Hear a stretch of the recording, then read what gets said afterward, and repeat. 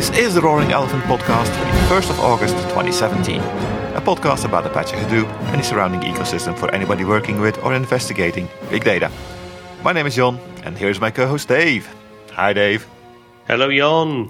Good morning, afternoon, evening, whatever, wherever you are. Indeed, it is one of those things. Yes, and the reason we can't really say what kind of a thing it is because we're on vacation. Indeed. Or at least we hope to be on vacation. Yeah, that's true. This episode is being recorded ahead of time. In fact, this episode has been recorded at a variety of ahead of times. We're recording the intro and outro right now, and we're also using a few more parts of the excellent interview session we had with Alan Gates. So crossing that vacation chasm, as Jon put it, we're bringing you more goodness from Alan Gates, this time around the DataWorks Summit, his session that he gave there, and also the DataWorks Summit in general, and it talks a little bit about the previous Hadoop Summit as well. Yeah, I'm going to go a bit in depth on the LLAP and the Druid cubes. So it's a very interesting part of the interview we did. The first two parts we already went live a couple of episodes ago, I guess, where we talked more generically about Hive, but the session he gave at the summit was specifically, or let's not say specifically, but the primary idea was the OLAP cubing and data warehouse capabilities that Druid was giving it. And in this part of the interview, we're going more in depth on that one. The reason we pushed this one bit forward was to just wait to see how Druid was evolving the last couple of months, and we've had talks about it already because we talked about the blog post coming from Hortonworks the last few months and stuff. So it's definitely a live thing, and I think the interview is a very interesting interview for people who are in this data warehouse area of the big data world. Indeed. And with that, let's kick off Alan's interview. Let's do. I'll be back with the interview after the music.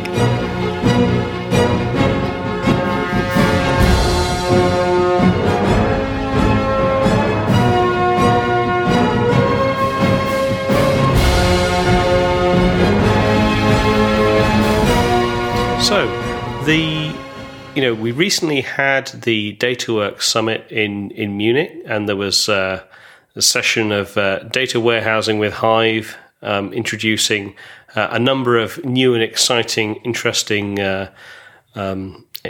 pieces around Hive.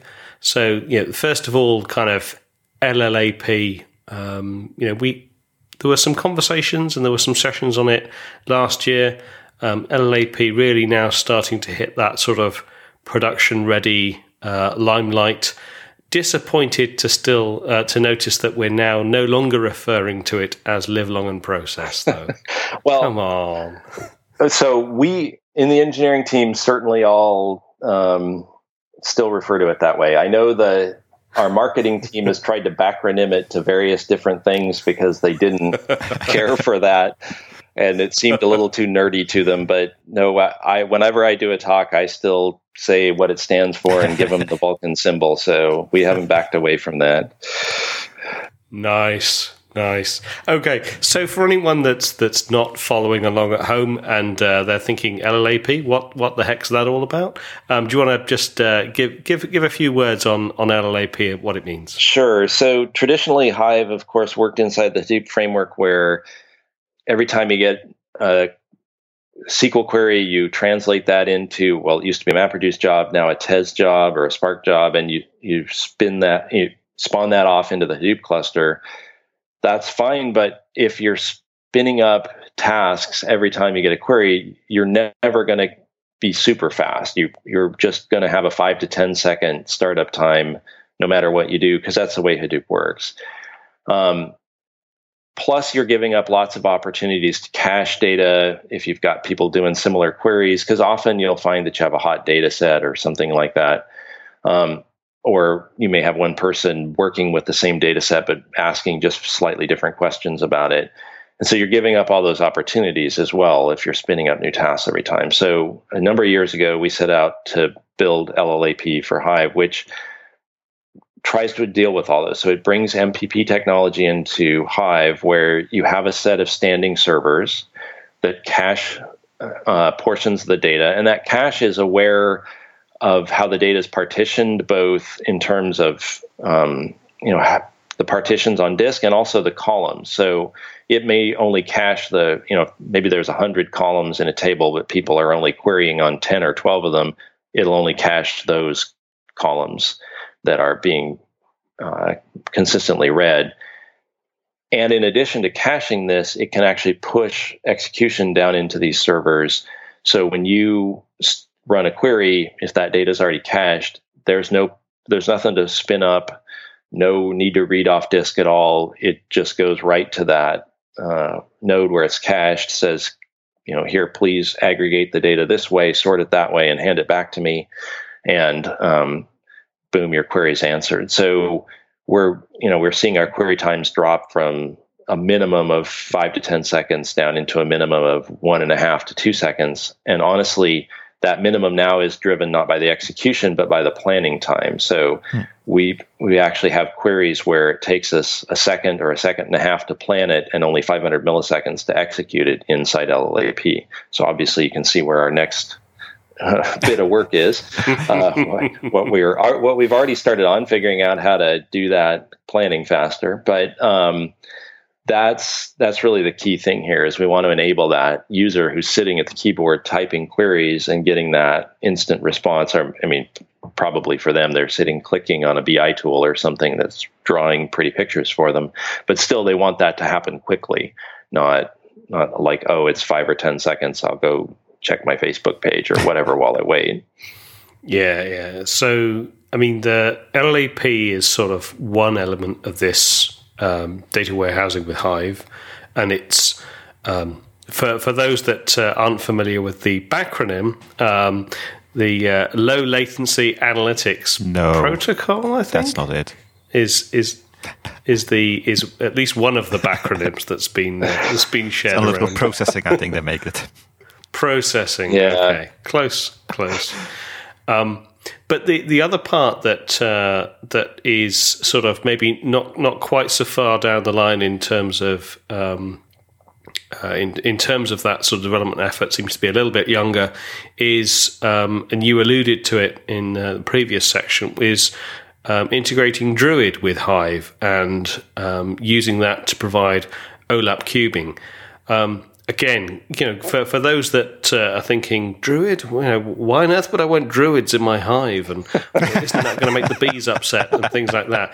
Can you perhaps give a bit of a run through on what's Druid? Why is it particularly interesting when it comes to Hive? And what sort of really does it bring to the party? Sure. So Druid's technology developed originally by a startup called MetaMarkets. That's really their focus is in being able to ingest OLAP type data, meaning, you've got dimensions and measures, ingest it at a very high rate, and then answer queries off of that very quickly. Now, traditionally, these types of OLAP indices are very good for slice and dice type queries where you're doing cubing and that kind of stuff. They don't have a SQL interface on top of on top of Druid. So it comes with its own UI to do that and stuff. So it's very useful. But for the Hive perspective, it can be our OLAP indices rather than us needing to build that ourselves. Hive already has a way to work with foreign storage systems like HBase or something. So we hooked Druid into that same route. We can use it to do the queries. Now, the piece I think that isn't there yet is really teaching the optimizer to realize, I have these tables, but the query was against those tables, but I could actually answer that faster off of this Druid index. So having the optimizer be at a point where it can do that rather than forcing you as the user to realize the Druid's there and use the index yourself. So that's where we want to go with that, and be able to do that. We're also adding materialized views, which can be useful in those same types of situations. So people can create materialized views and use those as well. And again, we'll need to teach the optimizer when to pick between a materialized view, when to pick between when to use the base table instead, all those kinds of things. And it's definitely true that that's not, I wouldn't call this stuff prime time yet. I think we're still calling it tech preview. Yeah. Personally, I don't know much about Druid in specific details, but those indexes, are also distributed across the cluster? Do they have the same kind of growth possibility? What's the concurrency evaluation there? Yeah, they are distributed. They are just like LLAP. They have a segment that they keep in memory, and then they back it to disk. Mm-hmm. And they can grow in the same way that anything on Hadoop grows well, by distributing well across a number of nodes. As far as concurrency, they don't yet participate in Hive's transactional system. Okay. But they have their own consistency model around streaming data in. So you don't get dirty reads, but we're not yet at a point where it could be integrated with what Hive's doing. Typically, OLAP cubes, in my experience, are used for read mostly. You have the cube, and then you flatten to the indexes, the dimensions you want to get reporting out or whatever. Are you indicating here that you're going to be using Druid to write to Hive as well through the OLAP cubes? Well, I don't know that we'd use it to write to Hive. I think the interesting question is, say you have data coming in on a Kafka topic, mm-hmm. and you want to, that data may be arriving very quickly, and you want to be able to ingest that well and show that. So you might be having Kafka write into Hive, and at the same time have it writing into Druid. Okay. And then the challenge will be, how do I coordinate that so that I'm seeing a consistent view between those two, right? That is something we haven't resolved yet. Yes, because it's spread over the cluster, it will be eventually consistent, but your queries need to have 1 is 1 and 2 is 2. Exactly. Yeah. Okay. With LLAP, there was sort of the ability to essentially designate a slice of your cluster as a percentage in a capacity scheduler queue, effectively within Yarn. Yes. There's also now the ability, I believe, to actually designate specific nodes towards LLAP. Mm-hmm. Is the same sort of split available within Druid, or is it handled slightly differently? How does that work? So I don't know how far along Druid is in the integration with the Hadoop. The project in Hadoop to do all this for standing services is called Slider. Though I believe mm-hmm. in Hadoop 3, that's kind of moving into Hadoop itself. I don't know how far along Druid is on that integration path, but that's obviously where we're going to want to take it, right? We want to have just one scheduler. If you're having to set aside nodes completely for another technology, then that doesn't play well in the world we're trying to build, where we want Yarn to be the one making those scheduling choices. How important do you think OLAP cubes and Druid are going to be for Hive? Is this going to be the next big thing in Hive, or is this just something that's going to be there as well if you want it? I don't know if I'd say it's the next big thing. It's really about when our customers at Hortonworks come to us and say, mm-hmm. I want to move more and more of my workload onto Hadoop, and this is what's preventing me. That's one of the most common things we hear. Yeah. Right? So there is demand for it.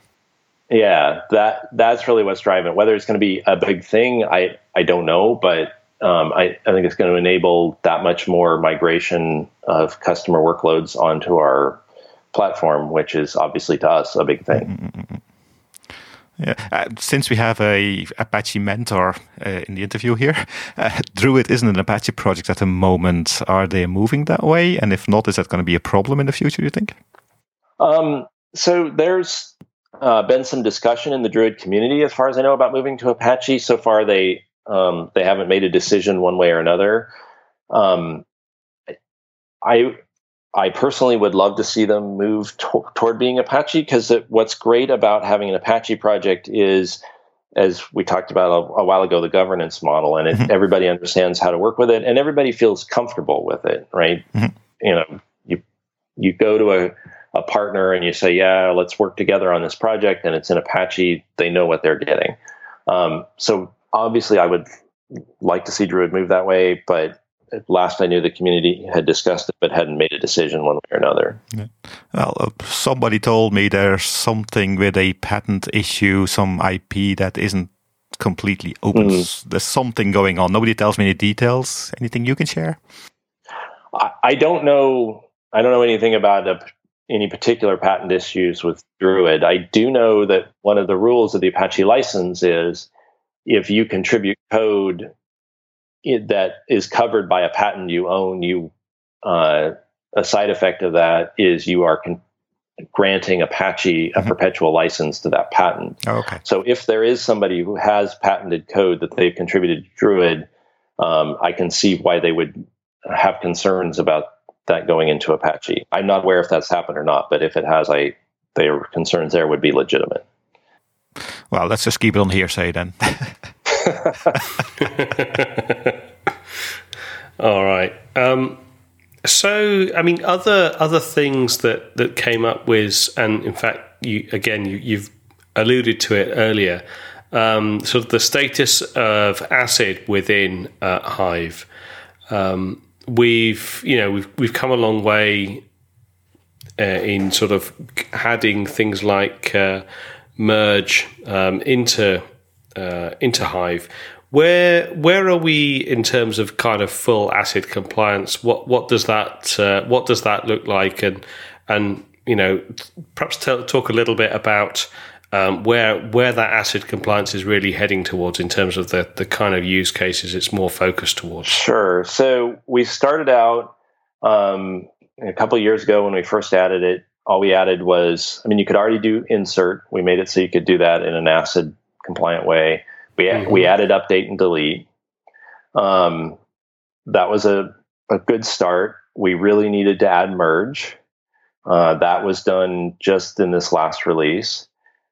All of this is in a kind of an auto commit state where you cannot have a cross query transaction. You can't say begin, update, commit. It's, each update is its own transaction. So obviously we want to add that in so that people can do, can bring in more workloads where you want to make multiple changes in a transactional way.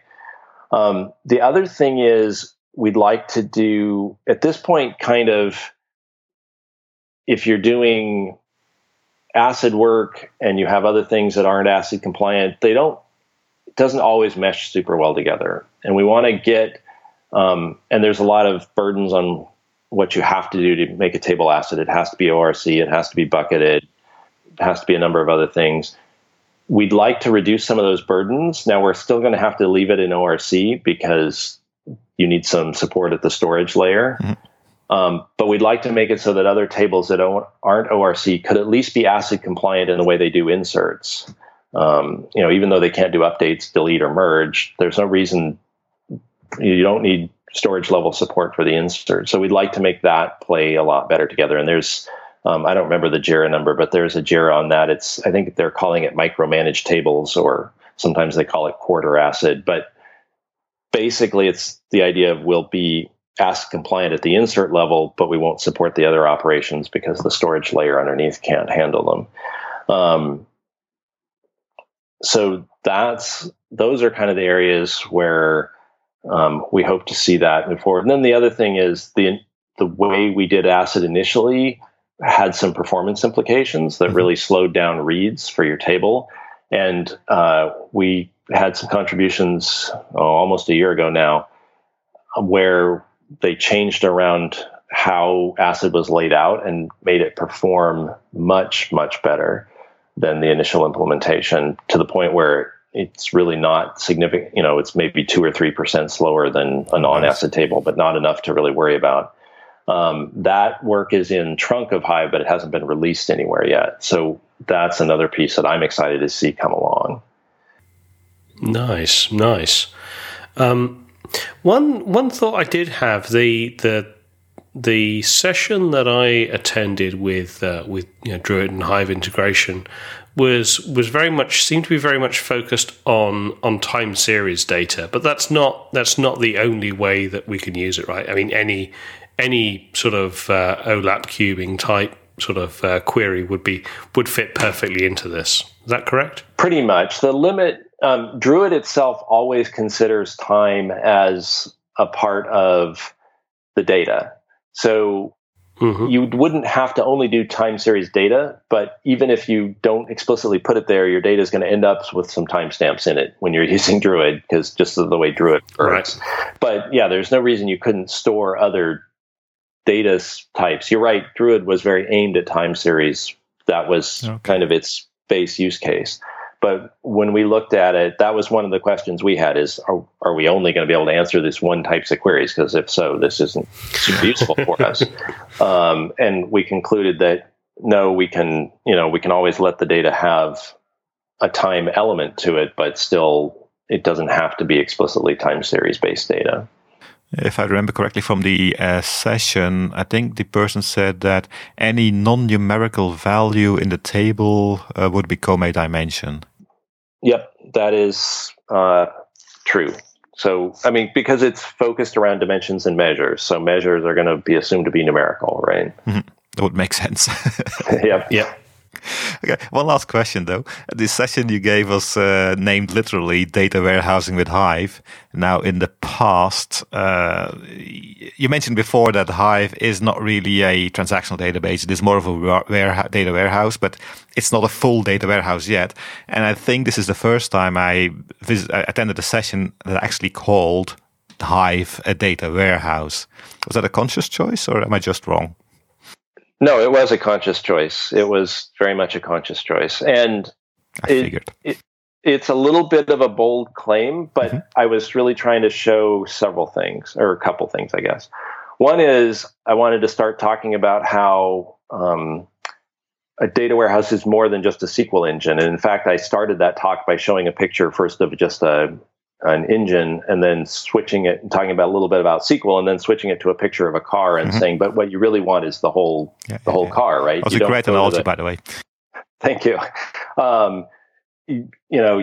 We talk a lot about the engine, and when you buy a car, you look at the fuel efficiency and you look at the horsepower and those sorts of things in the engine, but that isn't all you look at, right? You also look at reliability and how much storage space, and can I fit my whole family in the car, and all those sorts of questions. And that's part of what I wanted to drive at here, is I want to show how the Hadoop ecosystem is maturing to help answer those other questions as well. And that's why I talked about projects like Atlas that does security, Atlas that does governance, and Ranger that does security. Talked about how we're doing a lot of work to make Hive and these other technologies work well in the cloud, so that whether you're storing it in HDFS or storing it in an object store like S3 or Microsoft Azure's ADLS, it all still works. And it was that fact that we're bringing together a number of technologies that really made me start talking about it as a data warehouse instead of just talking about Hive as a SQL engine. It's a little bit provocative. It's probably not yet fully justified, but I think it gives people a good idea of where we're going. So a bold question, if I may, how scared should Oracle Teradata be? It's not my goal to scare them. It's my goal to make sure that if people want to put all their data in Hadoop and do all their processing there, they can, right? That's what I'm trying to enable, rather than necessarily trying to scare them. Because there's always going to be a difference between the concurrency availabilities, right? Because a Oracle database can have millions of people connected to it, in theory, I guess. A Hive will, at the moment, is still, I think I'm right if I say so, based to a couple of users, tens, maybe 100, doing big queries, but not really thousands of users at the same time. Is that something that's going to change in the future? Or is that still, because when you say you're not going to a full MPP database, and what I'm hearing, and maybe I'm wrong, that for me means we'll keep this analytical priority there? Well, it's not quite that we necessarily want to keep an analytical priority. It's that we want to be able to do either case. So whether you're doing the heavy lifting ETL job that's going to take 3 hours, or whether you're doing reporting or BI type things that you expect to return in a few seconds, we want to support both those on the same system at the same time, more than necessarily keep a focus on one or the other. As far as user limits, at this point, the limitation that Hive has, I mean, the first limitation anyway I know of, is how many users can connect to our JDBC server, which is, somewhere under 100. After that, you have to add another JDBC server, which you can do, and it should work just fine. I don't know that anyone's ever tried in the thousands. At some point, the bottleneck would become the metadata system, and I don't know how, if that scales into the thousands. I just to be 100% clear too, and we're not going out in the world and claiming this, we can't do everything Teradata can do. We can't do everything Oracle can do today. And we don't try to tell people that we can. We're very clear about, don't throw that stuff away. We just want to be able to support more and more of the workload. And that's why, like you see Hortonworks selling, we have what we call an EDW optimization package, I think, something like that we call it. And the idea is it comes with Hive and these other technologies. You can move more of your workload onto Hadoop. But again, we're very upfront. It's not going to take your entire workload. It's going to let you optimize your current EDW solution and keep just the super high value stuff in there. Yeah. So still keeping it symbiotic and not parasitic. Yeah. And that's very much our approach. We're not out to eat the world. We're out to have our place in it. Yeah. Nice. Thank you. So we've had the first of the DataWorks Summit this year. We had the Munich one. Obviously, San Jose next, and then we're off to Australia. What were your impressions? You mentioned you're involved in a lot of the organisation around the DataWorks Summit from sessions and that sort of thing. What were your impressions of the Munich Summit? Any changes given that we've got a brand new name for it from the old Hadoop Summit? I don't know if the name changed too much. What really struck me with the Munich Summit was how focused people have become on security and governance. And I know part of what's driving that, especially in Europe, is the GDPR legislation. Though obviously, since many North American businesses also do business in Europe, there's a lot of people here also concerned about that. But a big focus on security and governance, even beyond just GDPR. There's just a lot of interest in how I've got all this data. How do I keep it secure? How do I make sure that people are doing the right things with it? How do I keep track of who's accessing it? Much more focus on that than we've seen here in the North American front. So that struck me right away. Also, I was struck at how, so one of the things as part of helping organize this, we get the numbers of the talks that people, how many people attend each talk. And so looking at the attendance numbers afterwards, I was struck at how much people are still connected to the technologies and how they're moving forward. One of the most popular talks was the Hadoop 3 talk. With people were very excited to hear what's coming next in Hadoop, what's being added. And you do, like we talked a little bit earlier about Spark's kind of the flavor of the month. It's the cool technology, and not to say that it shouldn't be, not to take anything away from it, but people are still really excited to learn what's going on in Hadoop and some of these other technologies that have been around a long time. So that also struck me how that, and actually made me very happy, because one thing I've really tried to focus on it, and we've tried to focus on in running the DataWorks Summit, is we do want it to be a good place for businesses to come and learn about this, about the products and the projects. But we also want it to be a great technical conference for the developers, for the users, to come and get in touch with what is happening in Hadoop and Hive and Spark and all the other technologies. Yeah, I mean, the overall sort of security focus, I think, has has also been driven a lot by just wider adoption, and as it's come out of the basement and into the enterprise, I think that sort of has definitely accelerated this increased hunger for government and security across the board. Yes. And I think it's certainly something that I've seen. It's certainly something that seems to be consistently on the forefront of pretty much every single conversation and prospect that I'm talking with. Yeah, I would agree. But it's good that the conversation is happening, because I've had conversations in the past where people just went from the point of view that Hadoop could not possibly be secure. By having a conversation, you're able to tell the people, yeah, it can be secure. You have to secure it yourself. It's a lot of processing around it, but it's good to have the conversation going. Yeah. Well, and especially, it's funny that people say Hadoop can't be secure because, I mean, security was added to Hadoop a long time ago because, I mean, obviously coming out of Yahoo, we had a lot of data in there that we couldn't have the wrong people accessing. And so it's been an integral part of it for a long time. It's really about extending that security beyond, if you will, more basic security that engineers are happy with to the level of security that corporations and enterprises expect. Right? Yeah. Well, they want to be able to integrate it in their existing dashboards, processes, user interfaces they have, and Ranger and Atlas give that in a big deal already. Yeah. Like a lot of these things, I guess it's also making it more easily consumable, right? I mean, we've had ACLs and HDFS, which is all great, but it's not quite as easy as a Ranger sort of policy. You just click a couple of checkboxes and away you go. Yeah, precisely. That's true.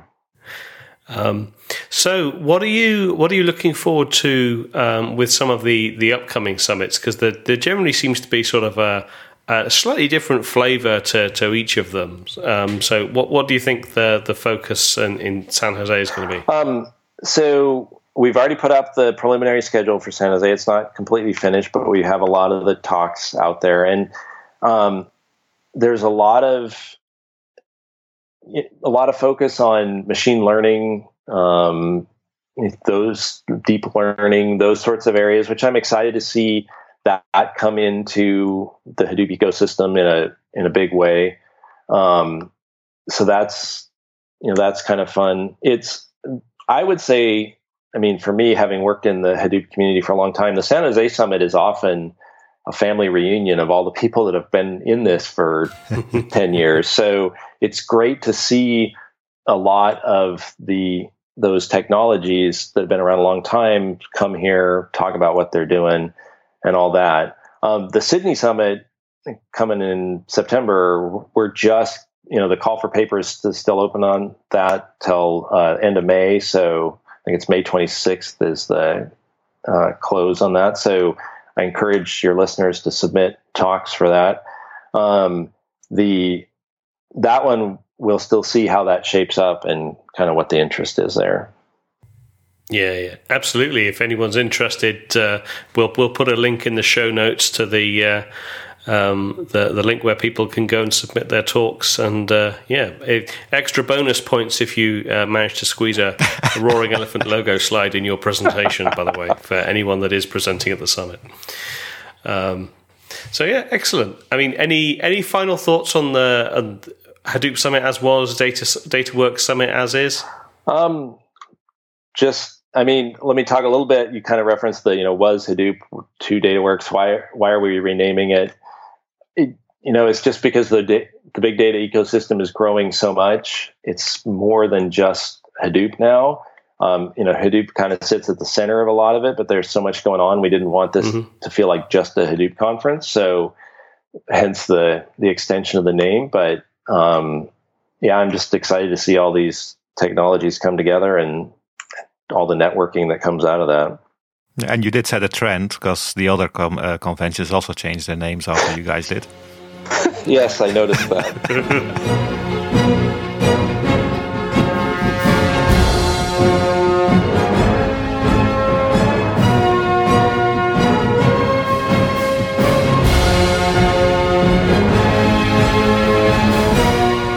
And we're back.